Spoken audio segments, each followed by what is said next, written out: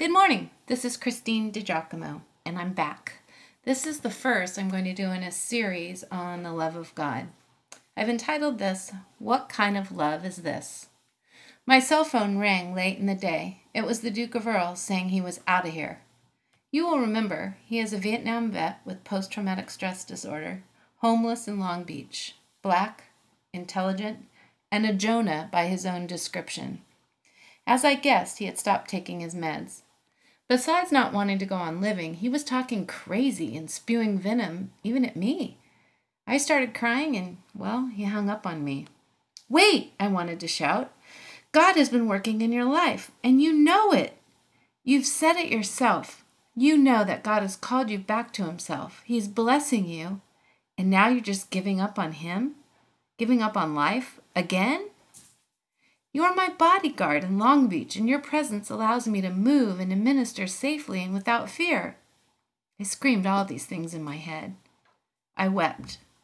I wept for me, for him, and for the Father whose love was being rejected again. The Father's love. What kind of love is this?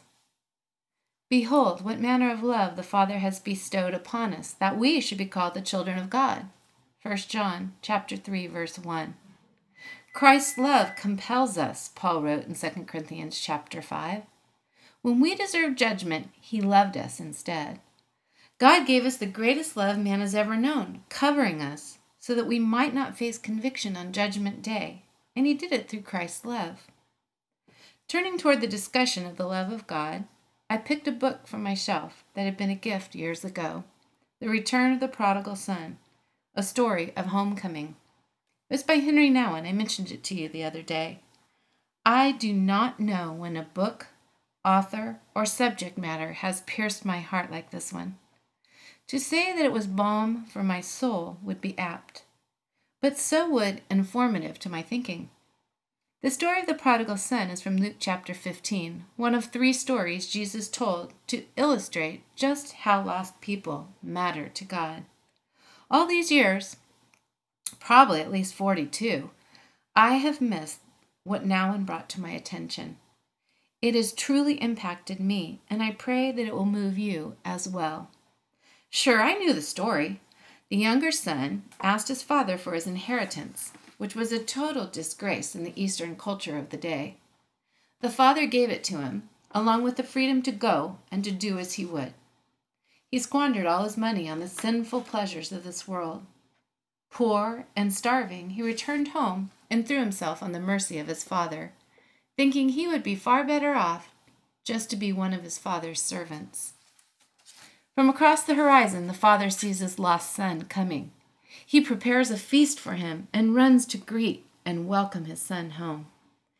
Meanwhile, the father's oldest boy looks on with righteous jealousy. I've always been faithful, but you've never given me a celebration. What gives? Nouwen was moved to write a book on this story after he saw a poster of Rembrandt's painting, Prodigal Son. The colors, expressions, and emotions of the work shouted to Nouwen, who then traveled to the Hermitage in St. Petersburg, Russia, to spend hours studying the original, thought to be one of Rembrandt's last paintings. His journey into Rembrandt's life serves to augment the rich messages of the parable. I have rightly viewed the Father's welcome of his returning Son as representative of the Father's great love for us. But I had never viewed the Father in the story as the Heavenly Father. Until now, I have never drunk into my soul or carried in my being the radical, all-encompassing love of God that Nouwen enabled me to glimpse. God's love, he writes, cannot force, constrain, push, or pull. It offers the freedom to reject that love or to love in return, which is why the Father loved the Son enough to give him the freedom not to love him in return, don't you see? But to take his inheritance and leave, walk away from the love of his Father. Nouwen continues. As Father, he wants his children to be free to love.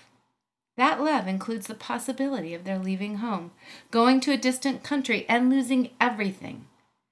The Father's heart knows all the pain that will come from that choice, but his love makes him powerless to prevent it. Until now, I did not recognize the prodigal's father as God, the Father who loves unconditionally. Juxtaposed with my deep study into the love of my father came this situation with the Duke.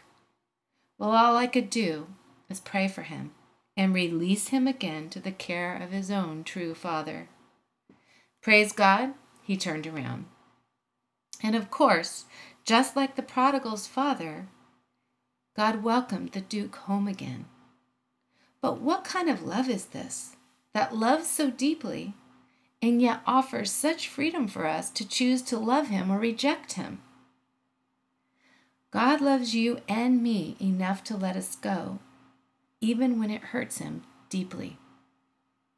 If you'd like to see this in its entirety, you can go to pastorwoman.com, click on Morning Briefings, and the title is What Kind of Love is This?